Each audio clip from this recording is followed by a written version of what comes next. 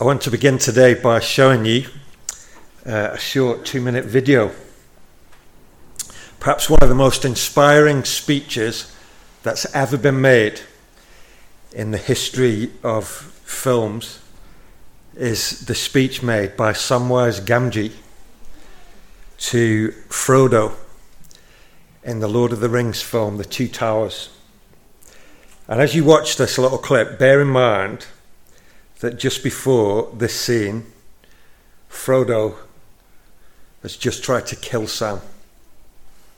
These two vulnerable little hobbits, as they're on this amazing quest to destroy the ring, they almost end up destroying each other.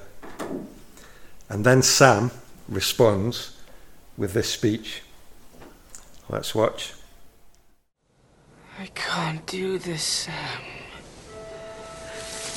I know. It's all wrong. By rights, we shouldn't even be here.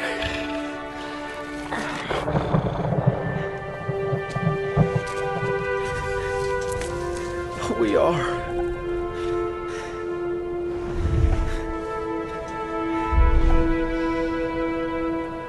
It's like in the great stories, Mr. Frodo. The ones that really mattered. Full of darkness and danger they were. And sometimes you didn't want to know the end. Because how could the end be happy? How could the world go back to the way it was when so much bad had happened?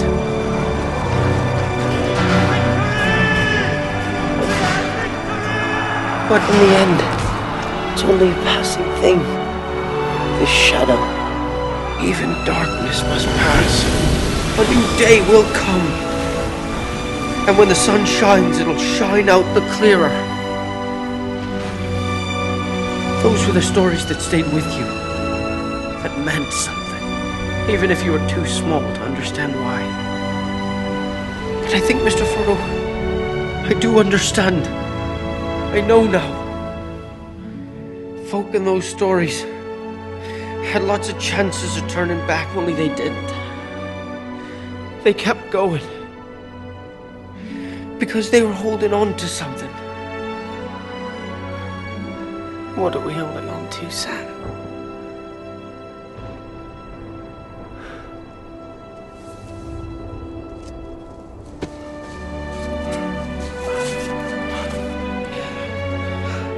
There's some good in this world, Mr. Frodo. And it's worth fighting for. I think even poor Gollum's heart got touched in that scene, didn't it? What good thing would you say is worth fighting for? In the remarkable section that Rich just read to us in Matthew chapter 18, I think Jesus would say, life in the family is worth fighting for. Life in his family is worth fighting for. This little passage from verse 15 to verse 20 that we read is actually quite famous because on one level Jesus is laying here a very early, almost embryonic foundation for what we might call church discipline. And I'm sure you'll agree that there are not many better ways to spend a Sunday afternoon than thinking through disciplinary processes. But this passage seems to me to be way bigger than process. I've said before that I often wonder what expression would have been on Jesus' face as he taught his friends. During the recent Euro football championships, there's been a couple of times at least where maybe after a game the coach or sometimes the captain or one of the players has gathered the team into a little huddle on the pitch, and the battle has been fought, the game's been played, and an individual gathers the team around him and gives a little pep talk, maybe to fire them up for the next game after what they've just done. I think in this chapter Jesus is drawing his friends in a similar kind of way. And somehow to me, this seems breathless and passionate. As Jesus draws his friends in, he looks them in the eye and he says, you will let one another down. You will at times get on each other's nerves. You will sometimes deliberately and sometimes accidentally hurt and offend one another. But listen. This family, this thing that we have together is worth fighting for. Jesus is clearly under no illusion here that problems will arise between his followers, his friends, his disciples. But Jesus is not suggesting for a moment that they should ever resort to simply papering over the cracks and pretending that things are okay if they're not. Jesus here is clearly, I think this is beautiful, Jesus is clearly here both passionate and practical in his concern for reconciliation. And I don't think we can overestimate the importance of that, can we? Reconciliation is crucial, even this week. I've heard of family breakdowns. I'm sure you have. Parents and their adult children not talking to each other. Couples who've been married for decades drifting apart and calling it a day. Close friends who have badly let one another down, with neither one of them being willing to make the first move. Relationships have such power for good, don't they? But such incredible potential for heartbreak. Reconciliation is very important. Life in this family is worth fighting for. So let's dig in to these 6 verses. I want to do so under 2 broad headings. Go and know. In the first 3 verses here, verse 15, 16 and 17, Jesus lays down a simple and clear 3-step process, if you like, for dealing with conflict in the church, amongst his friends, in his family. And then in the last 3 verses, 18, 19 and 20, these are not random additions. These are all connected. In the last 3 verses, Jesus goes on to give his friends 3, and I can't overemphasize this, 3 huge, larger than life encouragements that he wants his followers to know as they fight this fight. So, go and know. First of all then, go and fight for each other. I think that one little simple word in verse 15 is so crucial. Go. That's the word that's grabbed me during this past week in this section. It's such an active word, isn't it? It means to get up and do something. Parents know something of this perhaps on the first day of school as they try to gently but firmly push their hesitant child through the school gate. Go. There's an imperative. It's go. This is Jesus here urging his friends to do something. I want to try and flesh this out for us with I suppose, a kind of recipe that has 5 ingredients. The whole approach of Jesus here, it's hard to quantify in a sentence, but I think here there's a rich blend of 5 different important flavours. Maybe you can tell me afterwards what the main flavour is or what the total overall flavour will be. But 5 things here. And here they are. First of all, responsibility, not avoidance. The first thing that will strike us and should strike us here in verse 15 is that Jesus is not speaking to the wrongdoer. If he was speaking to the offender, he might still say go, but he would say something like, go and apologize. Go and apologize to the person that you've just hurt and seek their forgiveness. But he's not doing that in this instance. Here he's speaking to those who have been wronged and urging them to go and do something.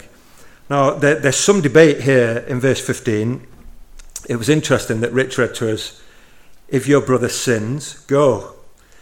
In my version here, in the NIV, it says, if your brother sins against you, go. And you might have a little footnote in your Bible, because there are manuscripts in existence, whole manuscripts that have both. I think in this church family, I'm not sure it matters fully which one of these it is. If someone in this family sins, the point is that we all have a responsibility. But I think when we're hurt, particularly, one response can be that we sulk in silence and stew. We climb into the slow cooker of bitterness and we set it to a slow simmer setting, and we just kind of slowly stew with kind of anger and bitterness because we're hurting. But Jesus says here, don't wait for the other person to come to you. Go. Go and fight for your brother or sister. It's very, very, very poignant, that, isn't it? Don't wait for the other person to apologize or to come and own it with you. You go to them. And as I've said there, I think what Jesus has introduced in here is the responsibility that all of us in his family have for each other. God once asked Cain where his brother Abel was. And Cain had the brass neck to reply sarcastically to God, am I my brother's keeper? According to Jesus here, the answer to that question is a resounding yes. You are. In this family, you are not just responsible for you. Jesus here lays on all of you, on all of us, the responsibility for one another. Even if someone hurts us in this family, Jesus calls us still to have the very best interests of the other person at heart and to go. Secondly, there's something here that I want to call humility, not harshness. And here's the thing, if just being a conflict avoider is one extreme, there is, of course, an opposite extreme. And Jesus doesn't envisage either here that we all go around with clipboards, finding fault with each other. In fact, Jesus said on one other occasion, don't be so concerned about the speck of dust in your neighbour's eye that you fail to see one of Mo's floor timbers coming out of your own eye. I remember an episode of Come Dine With Me, I don't know where this came from, where one of the guests brought a magnifying glass and got it out to check that there were no hairs or dust on the plate or on the table in front of them. Sometimes as Christians, that's how we can be. The gentleness, I think, of Jesus comes out in this chapter earlier when Jesus says, don't despise any of these little ones. And your Father in heaven is not willing that any of these little ones should be lost. Jesus isn't then suddenly urging his followers to become harsh. Jesus always paints this wonderful balance, doesn't he? On the one hand, be kind. But don't be so kind and patient that you tolerate everything and turn a blind eye to things that need to be addressed. But on the other hand, don't be picky and critical. Jesus is not establishing a process here in these verses that gives the powerful permission to spy on or crush the weak. That isn't the point of what Jesus is saying here. This is about a family helping one another to be the best that they can be. And sometimes that will include helping one another to see our faults so that we can address them and grow. But none of that is ever to be done harshly. We can see this in a third ingredient. I've called this positivity, not punishment. We can see this clearly in the words of Jesus here in the rest of verse 15. If your brother sins or sins against you, go and show him his fault, just between the two of you. If he listens to you, you've won your brother over. Go here does not mean lock and load. We're not going there to tell the other person off or to give them a piece of our mind. The idea is not to make the other person suffer because they've somehow hurt us. The goal here is not to win an argument, but to win a person. And notice how Jesus here urges privacy and discretion just between the two of you. As an aside here, it should be obvious. I shouldn't have to say this, but I do have to say this. We're not talking here about abusive behaviours. You know that, don't you? Jesus is not encouraging victims of abuse to confront their abusers in private. The general point here being made is that keeping things as confidential as possible demonstrates respect for the other person. Jesus is saying, don't gossip about them. Go and talk to them. Don't make yourself feel better by bad-mouthing them so that the whole world knows about this before the other person does. If you care about the other person, the idea is not to publicly shame them or deliberately humiliate them to get back at them somehow. Sometimes I think we need to be careful in our hearts here, don't we? Sometimes I think we can tell ourselves that we're interested in justice when actually what we really want deep down is to get our own back. We're not wanting the other person to be restored. What we really want is for them to be punished.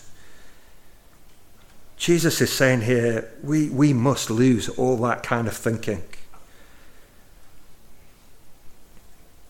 Living with such bitterness and a kind of malice towards others can so easily become like a prison that we find ourselves living in without even realizing. In this family, Jesus says we are to go and love our brothers and sisters enough to seek their good, even when they've hurt us.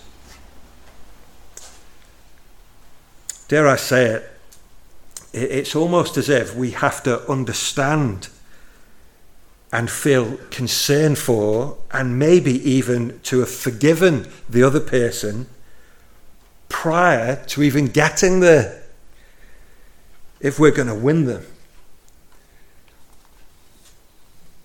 A fourth, is it a fourth? No idea. What are we up to? Number 4 ingredient here is tenacity. Jesus very beautifully says, basically, if you win, brilliant. That's the tone of what Jesus says. Go, and if you win, brilliant. No one else needed to know. But if you don't win, don't give up. I think that's the point. It underlines the idea again here, the big idea of fighting, doesn't it? If you don't win, it's entirely possible that the other person will react badly. But don't give up. Don't dismiss them as a lost case. Don't think, oh, what's the point? Jesus says, try again. What does he say?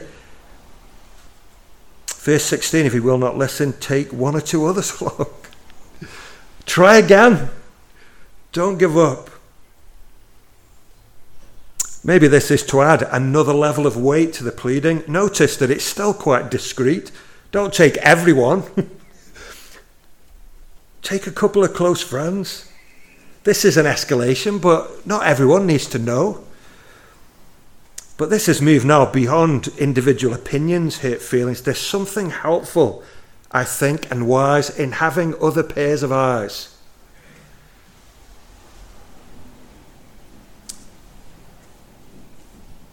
Things perhaps become more objective and more careful. Maybe it even gives the person, the offender, more opportunity to explain things. Maybe this avoids potential misunderstandings. There's a sense here of not just leaving things unresolved, hanging, but striving to get to the bottom of what's gone on. But the intention here is still reconciliation, restoration. And the fifth ingredient here, I think, is courage rather than complacency. Jesus is very clear that in some sad cases there is a last resort. What we see here is a kind of digging in of heels. It's interesting to me, in the first two stages here, Matthew speaks about listening or not listening quite neutrally if he listens to you, but if he will not listen, he talks about listening or not listening quite neutrally. But when we get to verse 17, it's not neutral. If he refuses to listen, the offender is saying, I'm not having this. I'm not having this. And Jesus says the last resort here is to treat the person like you would a pagan or a tax collector. That's a Jewish way of saying treat them as though they're not inside the family but outside the family. That's a Jewish way of talking about outsiders, isn't it? We want them to be in the family. But this makes no sense if they're not acting like a member of the family. And what the whole community, in a sense, is doing here is saying to the person, you are claiming to follow Jesus, but you're not. And we cannot, in all honesty, affirm your following of Jesus any longer. One of the striking things about this, people debate this kind of exclusion. One of the striking things here is that the door is always open for outsiders to become insiders. And in actual fact, the Gospels make a big thing of Jesus loving pagans and tax collectors. In fact, Matthew, who writes this Gospel, was a tax collector who Jesus called. So it's quite ironic that he's writing this as a former tax collector, an outsider who is now in the inner circle of Jesus' friends. It seems to me that in this family, any issue can be faced and forgiven and dealt with, except stubbornness. Sounds like the OK Corral, doesn't it, outside? Wow.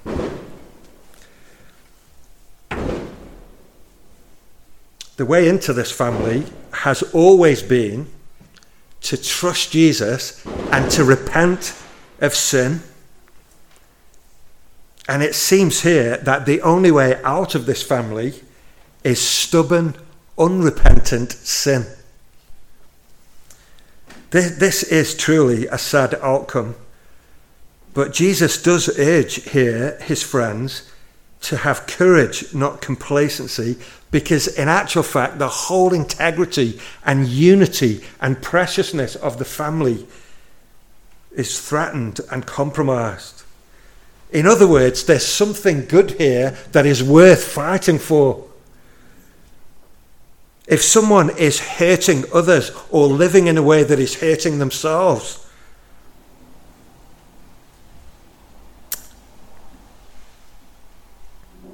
or if that behavior somehow brings dishonor on Jesus, the whole family is called by Jesus to lovingly plead with the offender, humbly, not to give up, and none of this is designed to be vindictive. All of it is designed to be affectionate. Jesus says, Go. Take responsibility for one another. Now, if this seems like hard work, I want us to see how Jesus goes cosmic here in giving the most ridiculously huge promises. Jesus tells them to go, but he then tells them three things that they should know in this fight. And I want to argue that all of this points to how utterly precious every single individual believer in Jesus is. So here's three things to know. First of all, know. He's talking to his friends here. Know, first of all, that when you engage in this process, this fight for reconciliation, know that heaven itself will back you. Isn't that a wonderful sentiment? Jesus says, whatever you bind on earth will be bound in heaven. And whatever you loose on earth will be loosed in heaven. There's a lot of debate about what this means. First of all, let's be clear about what it doesn't mean. It doesn't mean that the church is infallible. And it doesn't mean that heaven is simply agreeing with whatever is decided on earth. These friends and we are not free to do whatever we want and expect heaven to put a big tick next to what we do. We're not free to follow our own opinions and whims. What it does seem to mean is that under the authority of God himself, this is a self-regulating community in which all the members of the family together are deciding who is inside and who is outside of the family. This is one of the reasons, actually, that we have a membership process here at REC. As this group of friends seek to follow Jesus together, as they base their lives on God's word and the teaching of Jesus, as they seek to preach the good news of the gospel and call each other to faith and repentance, all of that activity carries the authority of heaven behind it. They may be assured that he will own them and stand by them and will ratify what they say and do, so that it shall be taken as said and done by himself. He will own them. Why? Because they're precious to him. As this little group then tries to live faithfully under God's rule, applying these principles, all of them are precious to God, who promises to be with them. Heaven will back you. Secondly, in verse 19, Jesus says, my Father will hear you. Not only will heaven back you, my Father will hear you. Jesus then says, again, I tell you that if two of you on earth agree about anything you ask for, it will be done for you by my Father in heaven. Now again, this isn't a magic formula where two Christians agree on something and God just gives them whatever they want because they've both prayed the same thing. Neither is it a weapon to wield. You can't have a situation in a church where two people over here, because they agree, feel like God is hearing their prayer, even if everyone else disagrees with them. This is not a weapon to wield in a dispute.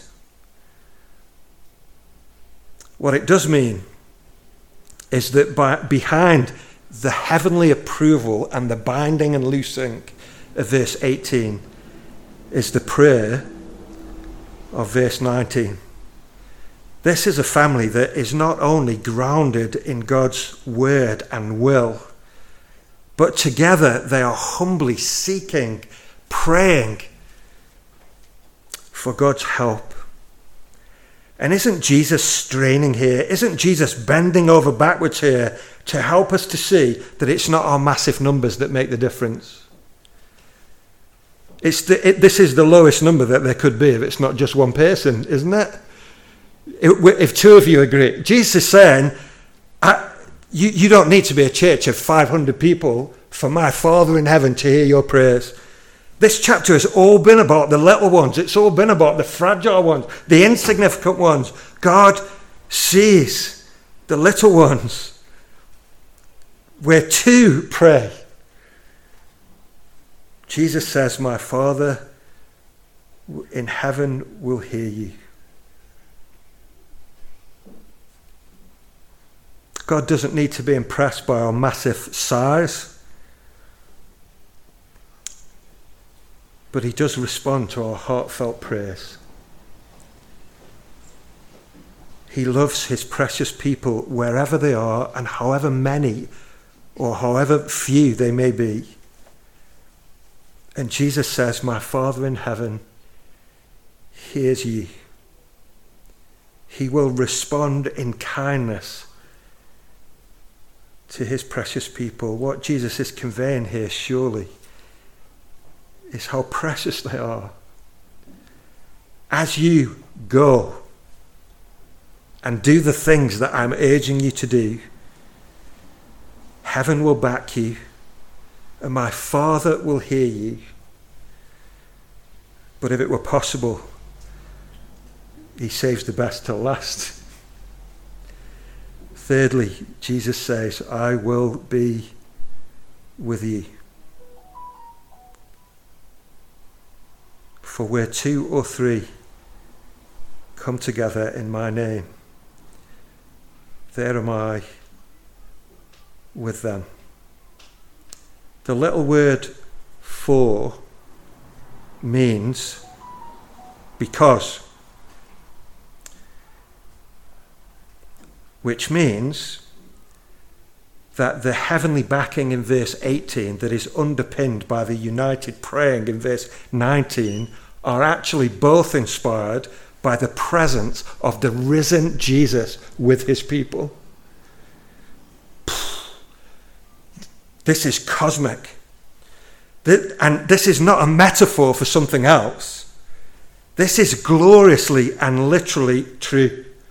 The presence of the risen Christ is the center of our church family and all of its gatherings, including this one.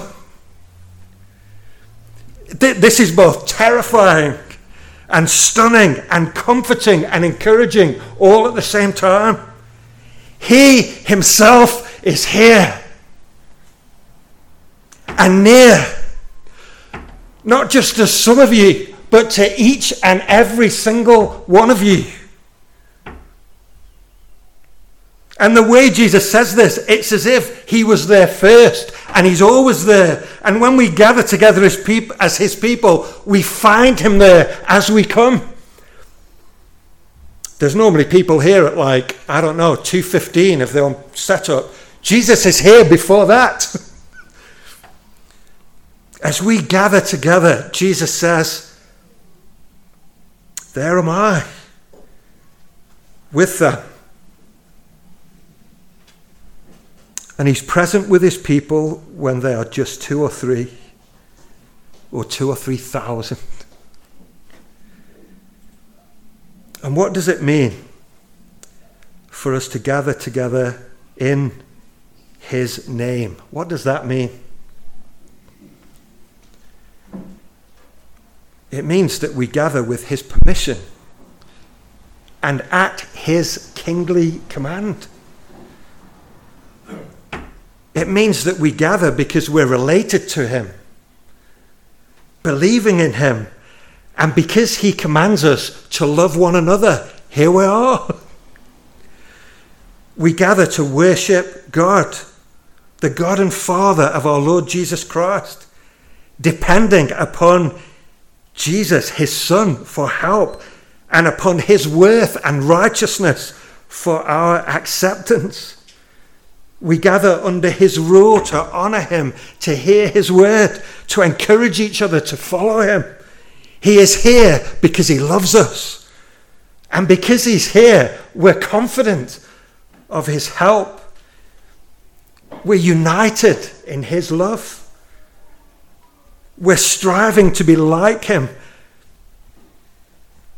And are we not super keen not to give or take offence? Because if Christ is here, why would we break that peace by hurting one another? What Jesus says here is the most beautiful, compelling vision of church as family that has ever been spoken. And the notion of an isolated individual Christian doesn't make any sense in the light of this. If we belong to him, we belong to one another. Every follower of Jesus should be willingly and joyfully and gladly accountable to a local group of other believers like this one. It's not perfect, but it is amazing. And Jesus himself promises here that this will be graced with heaven's backing. This will have the ear of his Father in heaven. And we will experience the power and promise of the continuing presence of Jesus himself. Is reconciliation hard work? Yes, it is. But Jesus says, go.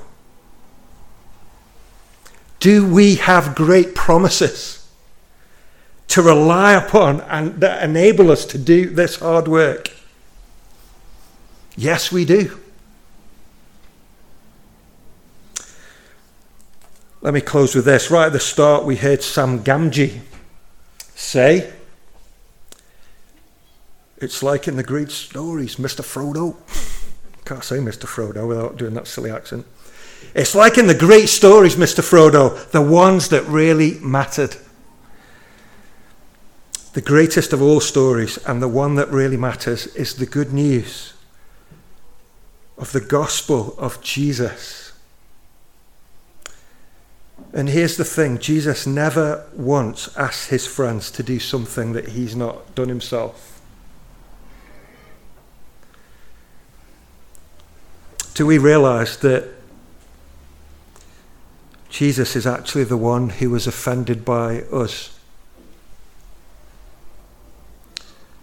And God the Father said to him, don't wait for them to make the first move. Go. And so, he came. He did not sulk in silence or shame us by bad-mouthing us.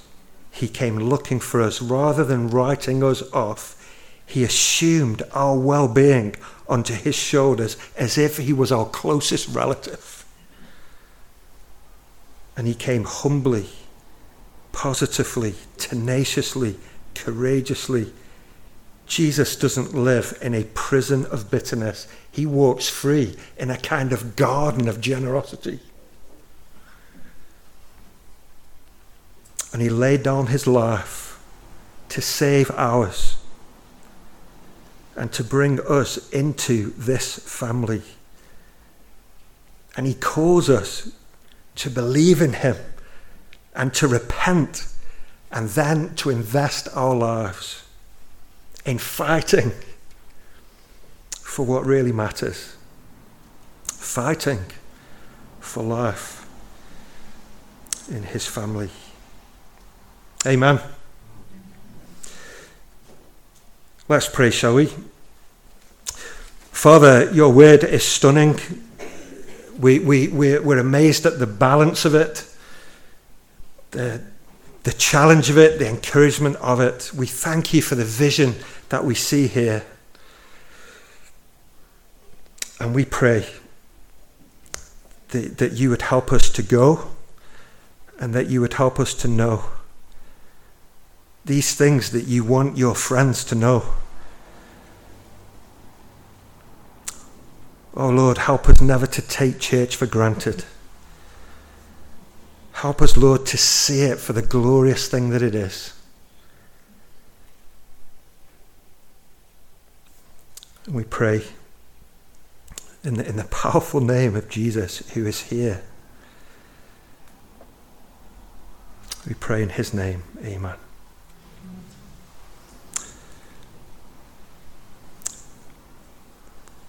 I found this talk hard to prepare because we could have preached like 6 sermons on this section. We've I don't know how long we've been. We've crammed it into a few minutes.